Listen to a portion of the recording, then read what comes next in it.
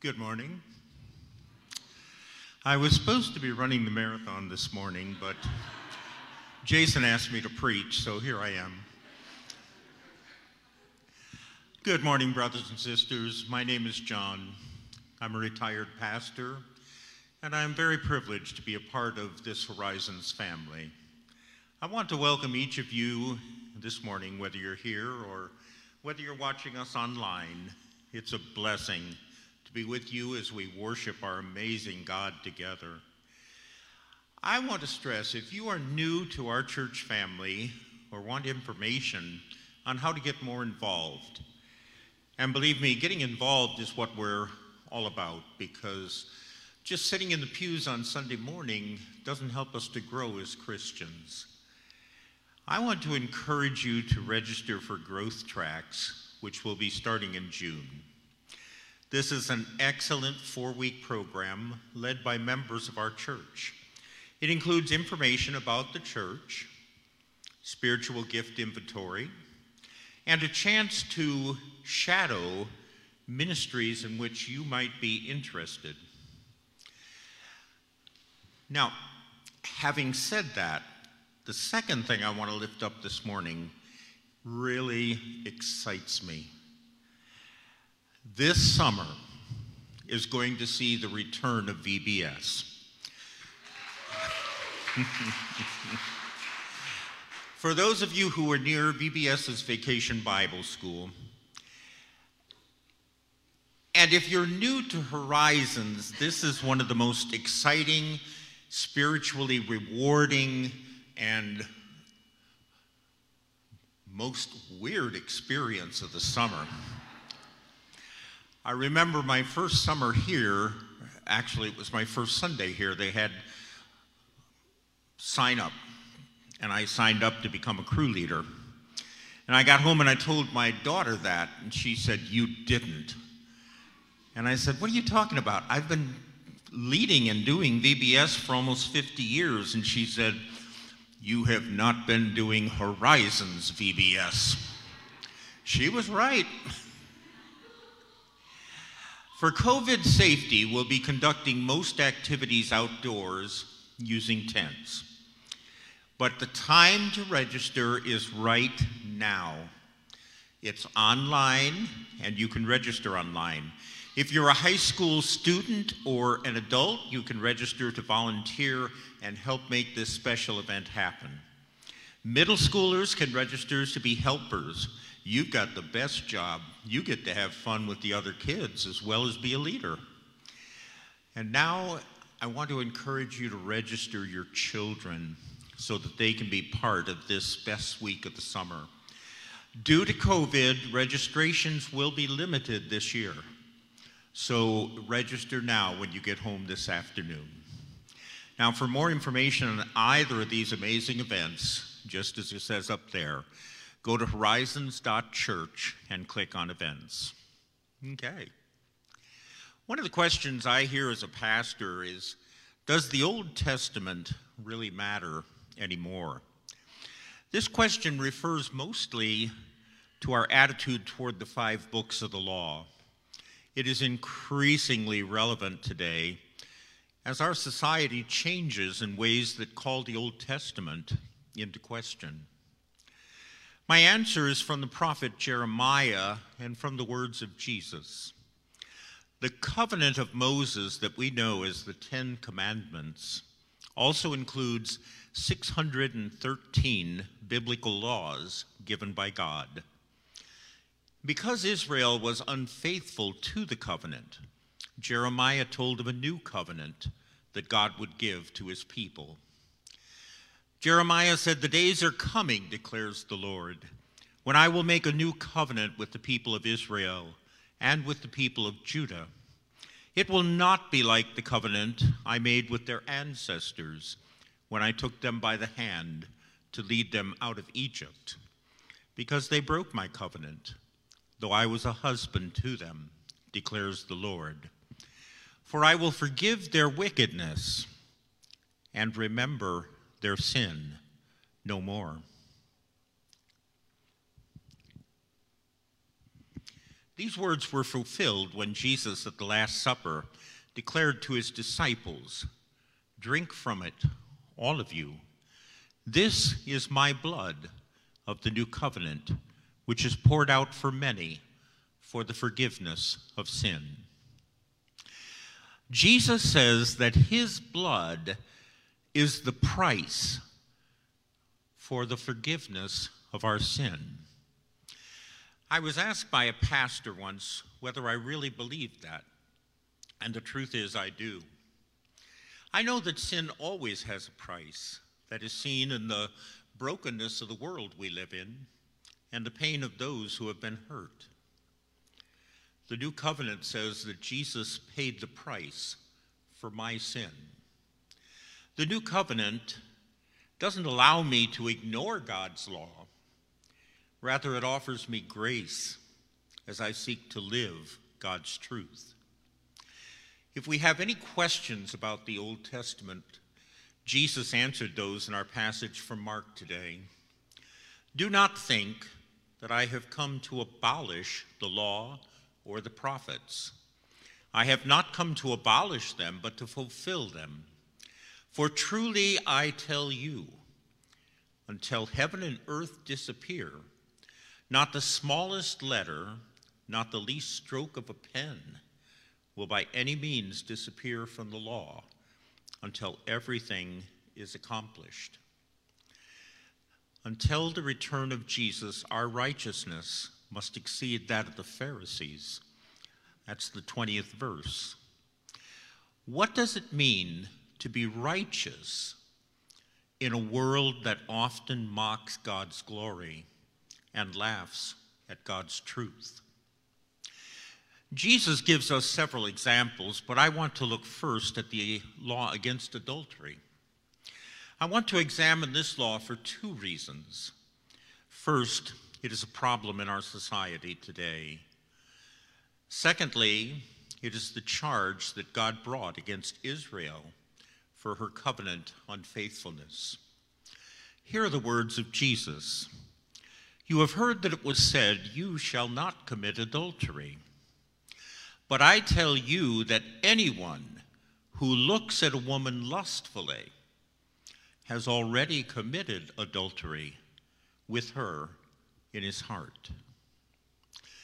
Now, in Jesus' time, adultery was punishable by death. It was considered a sin that broke God's covenant and destroyed family and community. It was so serious that 2 witnesses were required before the death sentence could be issued. Now, some suggest that Jesus rejects that law in dealing with the accused woman in John, but I personally believe that's inaccurate. He asked the woman as they stand alone and all the others have left, who condemns her? In the absence of 2 witnesses, she could not be found guilty. Now, with his ability to see into the heart, Jesus forgives her and tells her to sin no more. In the words we just heard, when Jesus says, I tell you, he is speaking with the prophet's authority, saying that he is speaking God's word on adultery. And he tells us that adultery does not begin with the physical act. It begins as a desire in our hearts. And this is true of every sin that we can speak of. Now note that I am not talking about looking at a woman and noting that she's attractive. By the way, if you haven't figured it out, I'm a man. I rarely look at a man and consider him attractive. Ladies, feel free to change the gender of everything I'm saying this morning. I'm talking about knowing that my thoughts are immoral and still continuing to entertain those thoughts in my heart. In doing so, we deceive ourselves into believing that we are doing nothing wrong, as we haven't actually sinned. But Jesus understands that sin begins with the desire. And the more I feed the desire, the more I increase the likelihood of acting on it. And the more it influences how I see other women and how I behave toward my own family, as well as the object of desire. And even if I never act on that desire, it hurts my relationships and causes me to sin within my heart.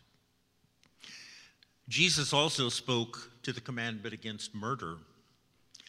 You have heard that it was said to the people long ago, "You shall not murder, and anyone who murders will be subject to judgment.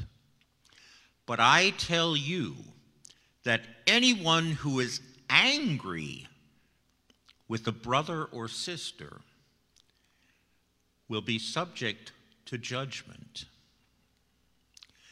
Jesus suggests that the sin of murder begins within the heart as we harbor resentment and anger against another person.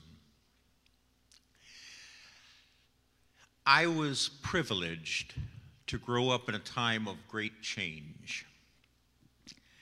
For those of you who are young, and in this church that's everyone, I actually remember black and white TV sets and the day when they became color. I saw propeller planes become jets. I watched a man walk on the moon. However, the greatest privilege of my life was to watch the work of Dr. Martin Luther King, Jr. At a time when there were places, especially down south, but let us never kid ourselves, the prejudice was just as real up north. There were places where black people couldn't eat, couldn't use the same bathrooms, or drink from the same water fountains as whites. And Dr. King tried to make a difference. As I see the violence of recent attempts at change, I'm so grateful for Dr. King, who believed that violence could not change our world. I believe that he understood Jesus' teaching about sin. He wrote, "Nonviolence means avoiding not only physical violence, but also internal violence of the spirit. You not only refuse to shoot a man, but you refuse to hate him."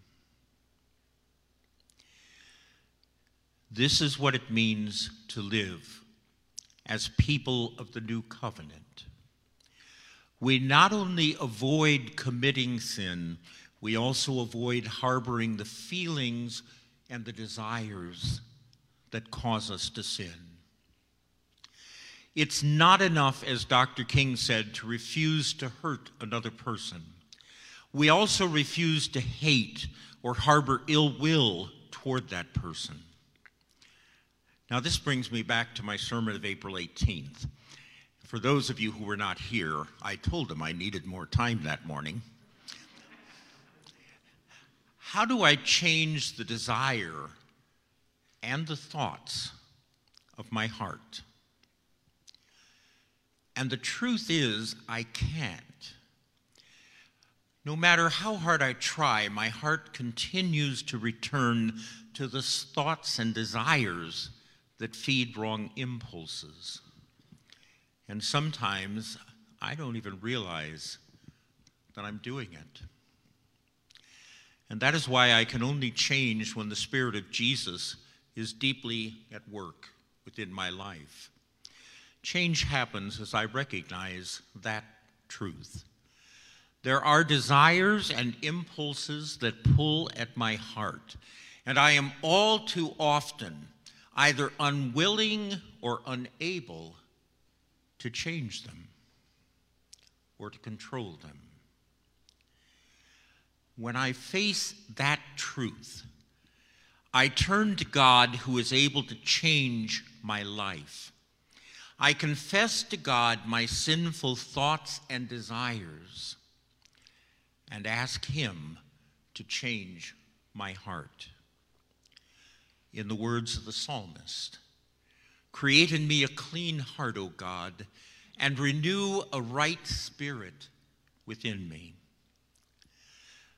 Now, God promises through the prophet Jeremiah that we live in a time of grace and mercy. And when we confess our sins, God will graciously forgive and remember our sins no more.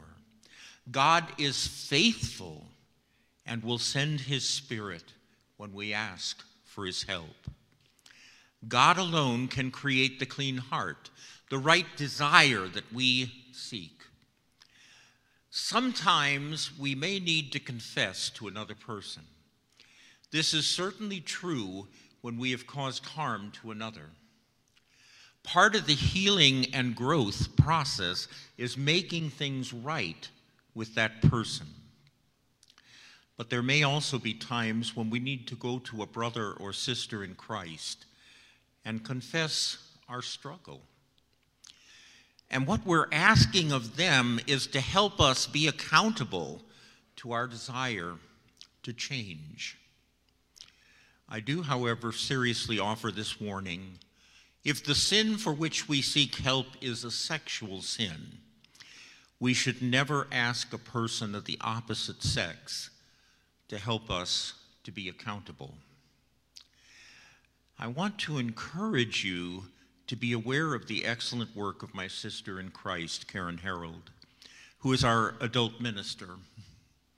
You know, when I wrote that, I wondered if that makes me a kids minister.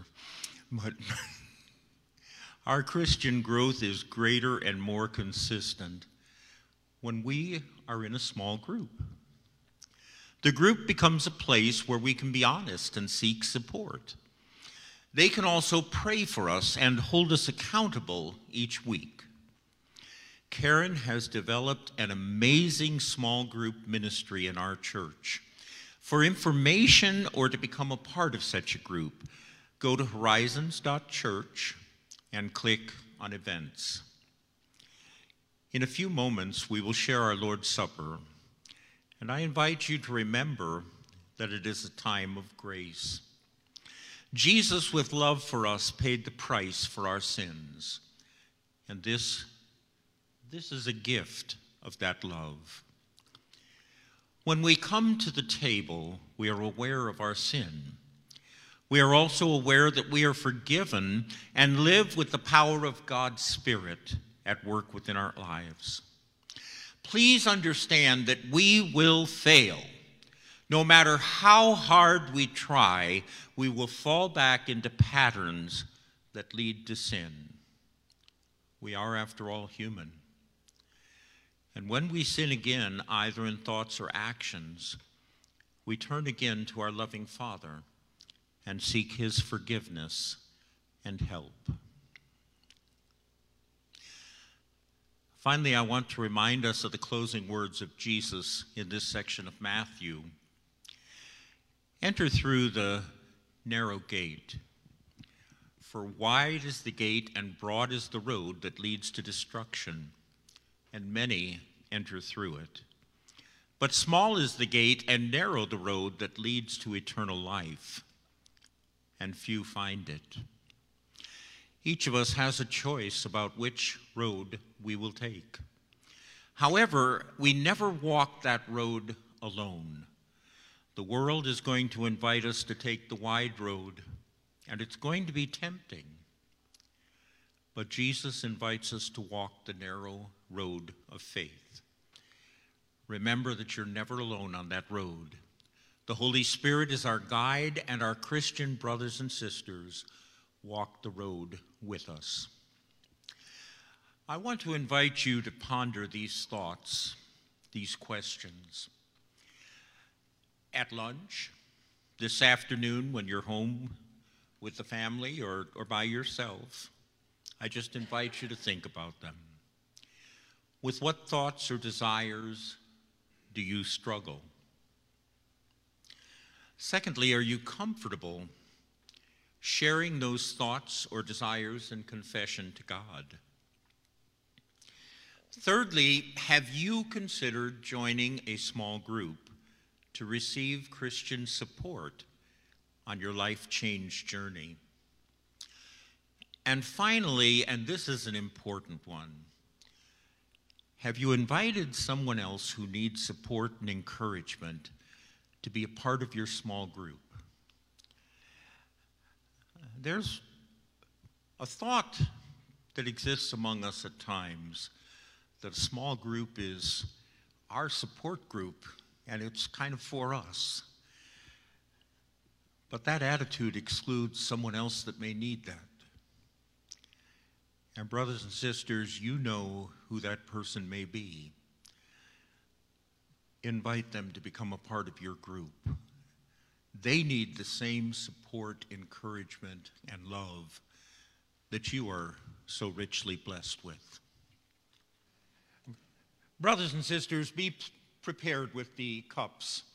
As was said, there are gluten-free cups out there. They don't come like this in the one package. You'll get a package that's simply grape juice and then a little container with the gluten-free wafer. Let us pray. Gracious and Heavenly Father, we praise and we give you all glory and honor. And as we come to share in this blessed meal today, we remember what our Lord and Savior did for us. He took the bread and he gave thanks to you. Then he broke the bread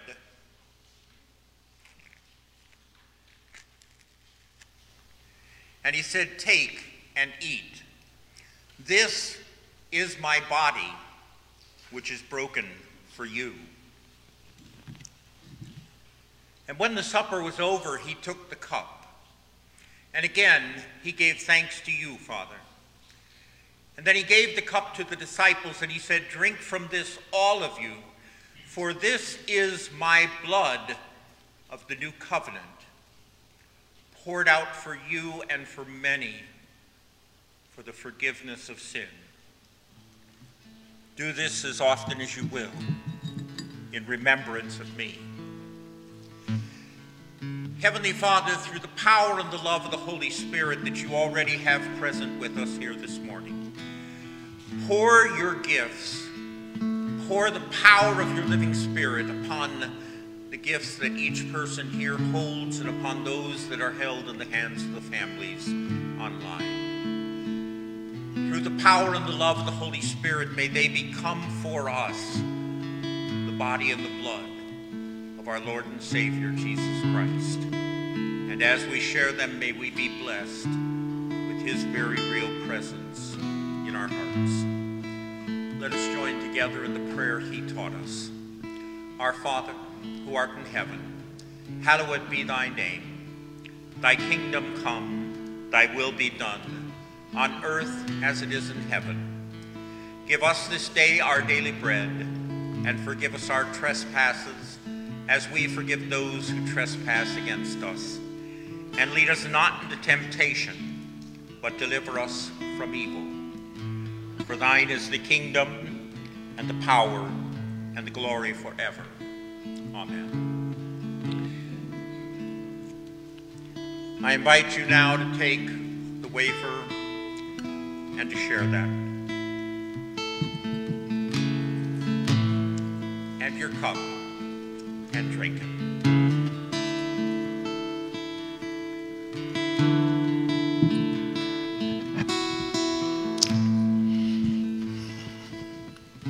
Thank you, Jesus.